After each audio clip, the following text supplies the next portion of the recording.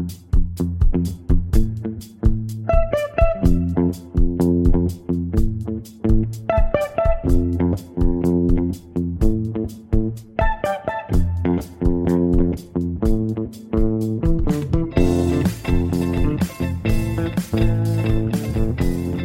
to The Gradebook, a Tampa Bay Times podcast on Florida education issues. I'm reporter Jeff Solochek, and for the first time in I don't even know how many months, I want to welcome back education editor Tom Tobin. Welcome back.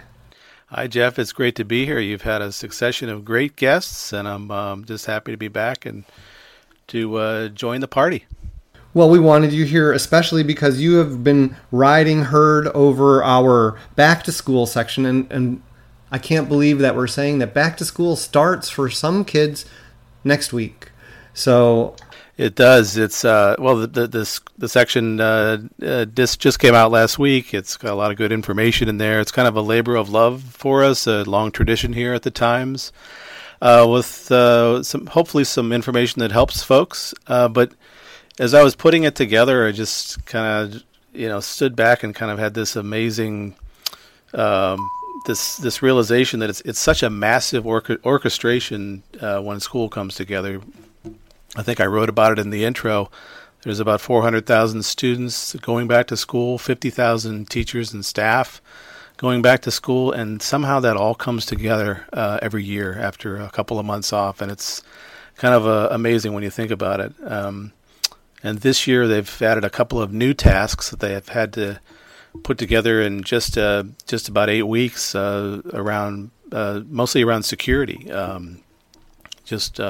Basically after the last year's tragedy at the Parkland School, we've had some major security changes, and you've written some about that, and we wrote about that in the back to school section. Yeah, I've really enjoyed meeting some of the people who are in charge of security. It's been kind of surprising that they were able to get people on board so fast, considering how concerned they were that they wouldn't find enough quality people to get trained and in the schools. We're talking 40, 50 people per school district. That is a mid-size like Pasco, 80-something in bigger districts. And so they've found them by and large, and they've found some good people, a lot of people with law enforcement or military backgrounds, and people who really care about the schools, sometimes have kids or grandkids or friends or neighbors inside the schools, and they really want to be a part of the system. It'll be interesting to see how the presence of these security officers, especially in the elementary schools, changes the atmosphere at schools. As our reporter Megan Reeves wrote about in her story about security, they're trying to do it in a way that won't stoke fear. The officer-friendly approach, the cop on the beat approach, especially at elementary schools. And it'll be interesting to see if they can actually pull that off. That's there's a new person walking around with a gun all in the hallways, and hopefully we'll get as the year progresses, we'll get some feedback from teachers and parents and even some students. It's interesting that you bring up that topic because I've been talking to some people who we're obviously in the middle of school board campaigns right now. And some of these candidates are saying adding more people with guns to the schools is not the way that they want it to go. They feel like it's just adding a false sense of security. Some people point out that we still haven't done things in the schools like fence them off. Some schools have city roads running through the middle of them, and it's really easy to access the campuses regardless of whether you have somebody on a campus who's an armed officer or guard now. We've got a couple of candidates here in Pinellas for school board talking about metal detectors, that they would like to see and discuss the idea of metal detectors in schools, which really hasn't been brought up as a realistic idea. But, who knows, if enough people get on these school boards, maybe that's something that comes about as this all evolves. Well, Tom, I was thinking, because your wife is a teacher too, and she goes back to school every year. Does she sort of give you any sort of insights that as we're putting all this stuff together from inside the schools that maybe people don't think about, but they should? She would like to see, she has a very specific concern, and the doors in her school, and I think this is the case in a lot of schools. She can only lock it from the outside, which I think was the case in Parkland when we heard the witness on the scene accounts from that tragedy. The teachers had to get outside their door to lock it, and then I guess, pull it shut. She has that concern, as do other teachers. She's anxious. She's going back today. She was anxious to see what has been changed on the ground. They're going to have some active shooter training this week, I believe, either this week or early next week. And that's actually part of a list of things that the Pinellas School District released this week about things that they've done over the summer. I thought it'd be useful to just go over it because I know that all districts are doing all this stuff too. It's been mandated by the new state law. But in addition to the active shooter training for staff, you've got the mental health awareness training. They are also basically going through all the campuses and doing a physical assessment of every campus, reviewing their campus security plans. They're hiring additional counselors, additional social workers, and psychologists throughout the district. They're going to be training students throughout the year on safety procedures and trying to make that age appropriate, as we touched on before. And then the kids will be exposed to what Pinellas is calling active assailant drills on a regular basis. And Pinellas is doing something unique too. I don't think the other districts, at least in our area, are doing it. They've partnered with a group called Sandy Hook Promise. It's a nonprofit started by folks in Connecticut who were involved in that school tragedy up there in Sandy Hook. And it's a nonprofit that works to make kids and staffers more aware of kids or peers who might be contemplating violence, and also works to teach the kids to be more inclusive, so you don't have these bullying scenarios that arise that give rise to some of this violence. So, Tom, it sounds like we're focusing so much on all the security stuff, and let's face it, these incidents, though scary, don't happen all that often, and it's great that schools are getting prepared for that, but they're doing so much more too.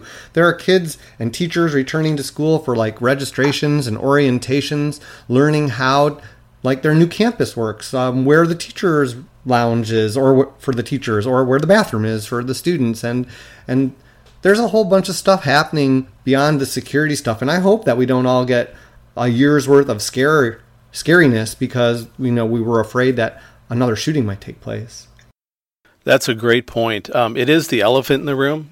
We addressed it in the back to school section. We did think twice about that. Do we really want to the back to school section is usually light and airy. Hey, everyone's going back to school. Isn't that fun? We've all had a nice summer and it's time to get back to work. But this year it's had a more of a serious tone to it, which we can't ignore. But you're right. I mean, we need to. There needs to be some return to normalcy here. I think that everyone can agree on that. And sort of this. I'm glad you mentioned school orientations and the back to school nights. That's a great way to reconnect with the school, and I hope most families engage in those things. Those always helped us when our kids were younger to get back into the swing of things. Some of the schools are seeing some changes that are different than that.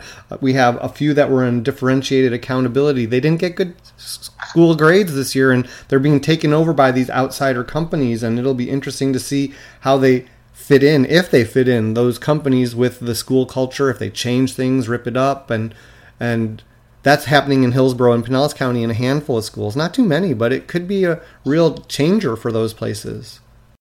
That will be interesting because you've got school district employees working at the school, as always, but then you have different people in charge, and they are still working with school district administrators. So how's that going to work exactly? We're going to try as a newspaper to get in some of those environments and see how that solution is working, because that will be interesting to see. Another thing that I noticed, though, on the other hand, was some schools that came off of the accountability status, and they don't have to do a lot of the things that they thought they were going to have to do. I was talking to one principal in Zephyr Hills who was saying that his school got the C that it was hoping for, no longer has to have all these supports and accountability measures in place, but the district has committed to allowing a lot of things to stay in place, like additional roving subs who can step into the classroom and help out when needed, because they recognize that just because you came off the list doesn't mean that your problems instantly disappear. Yeah, I think that's the strategy in Pinellas, at least, with their this independent company that they've hired to come into some of these schools. I think they had planned on whatever grades the schools got this year, that company was going to come in and help the school implement some strategies. So I don't think they're going to leave right away these campuses, and I think they're going to be around for a while in some form or another, consulting with the district. That's the way it seems anyway. And then, of course, we have the teacher. Is it a shortage or vacancies? People leaving schools in some cases. Like in Pasco County, we keep hearing stories about teachers who are finding better pay somewhere else and leaving just a couple of weeks before school is going to start. In Hillsborough County, it's been, can we fill all these positions in our achievement schools, which have been low performing for a long time? So that's still happening too. I mean, people are still getting used to school. People are getting hired into schools. It's a real fluid time, even though it seems like they should be ready to go back to school. First day, we do it every year. Yeah, that's kind of what I was talking about earlier with the massive orchestration that this requires, getting all these pieces, these staffers and students and administrators back into place. That's always a big challenge, but it seems like more of a challenge this year in some schools. Another big change that's coming down the pike for both of our big districts is a change in high school start times. Hillsborough County moved theirs from 7:30 a.m., where it had been, to 8:30 in the morning. And hallelujah for that. I know a lot of people who are really happy. We'll take the extra traffic just so that we don't have to wake up so early. Well, tell us, you have a high schooler in a Hillsborough County high school. How is he going to like this or not like this? He's already been in band camp for a couple of weeks, and he's super happy that he doesn't have to wake up at pre-6 o'clock in the morning anymore. He gets an extra hour of sleep, which will make it nice. We know that the traffic is going to be a little harder going into the city, but it's worth it to be able to not have to feel like at the end of the night you either lose sleep or don't do your homework. And over in Pinellas County, they didn't go as far as Hillsborough. They've only moved the start times from, I think it was 7:05 to 15 minutes. They moved them to 7:20 for most high schools. And then there were 4 high schools that didn't change at all. Some at those high schools were not happy about that. But the district, it's a little bit different scenario in Pinellas. The traffic patterns are different. It's a tighter fit over here. We're more of a densely packed county. The buses have a little bit harder time getting around. So they have to be a little more careful about how they change their routes. And Pinellas has pledged to keep on trying to work high school start times to later in the morning. But the trick is not impacting elementary and middle schools that much. So, well, we know from having talked to all the experts in sleep patterns and adolescent development that a later sleep time for the teenagers is a better thing. I don't know that 15 minutes makes that much of a difference, but at least they're headed in the right direction. At least they didn't go to 6:45, right? That's right. Yeah, that would have caused an outcry. There are still some people who do like the early start times because they talk about this. That means the students get out earlier and can do their after-school jobs and activities. But I think there is general agreement that people this age, these teenagers, need their sleep, and they're not getting it, and that impacts a lot of things. That impacts mental health. We're seeing impacts on the mental health front.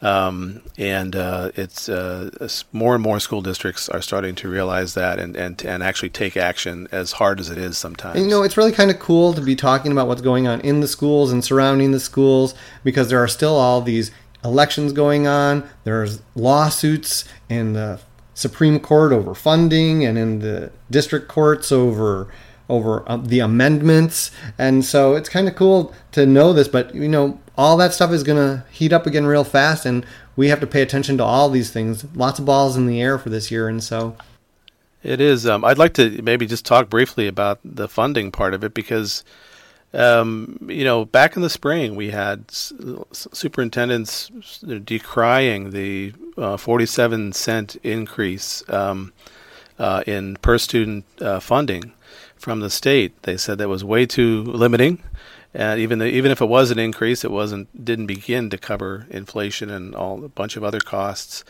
And now, 2 or 3 months later, as the districts are putting together their budgets, it doesn't seem as dire a situation. I see no major shortfalls being announced. Districts don't seem to be dipping into their reserves more than normal, maybe a little bit more than last year, but not in a major way. It kind of depends which district you look at. I was reading this morning that Sarasota is going into its reserves more than any time in the past nearly 2 decades. And Broward is, making cuts that they never wanted to make because they feel like it's just too tight of a squeeze. So it's happening around the state, but not nearly as bad as everybody originally thought. I think that seems to be the feeling. And there's also, I think I sense the situation where these districts have just decided to stop complaining and saying, whatever, we're just going to deal with it and serve the kids the best way we know how. And maybe the economy helped a little bit with the real estate market and getting some more revenue that way. Well, let's not forget that the districts were told that they couldn't keep their tax rates the same in order to benefit from increased property values. A lot of districts are just looking at their rollover funds from the past year, stuff that maybe they didn't spend or didn't spend as much as they thought they would, and they're able to use that somehow. And they don't have all those numbers finalized yet, but that's where some of the money is coming in. And growth. A lot of the growth districts are getting more money simply because they have more students coming in. Right. Yeah, Pasco especially. We're seeing tremendous growth there. Hillsborough, tremendous growth. It's good. It brings in more revenue, but it brings in more cost as well. So, well, Tom, I don't know if there's anything else you want to talk about. I know that when the one little thing that I've noticed in the paper the other day was about lead in the water supply or chemical concerns in the water supplies. There's a study going on in Brevard County over some schools over there. There's a study going on in Hillsborough County that it looks like it caught some people off guard. But, when my son went back to school and they told him, you might need to drink water from the water fountain if there are too many water bottles lying around on campus, everybody kind of went, hey, and, maybe not, don't drink the water. So that's just another little thing that, you don't expect to hear about when you're talking about back to school, but there's so many things that are happening, and it's just kind of, you got to keep your eyes open all the time.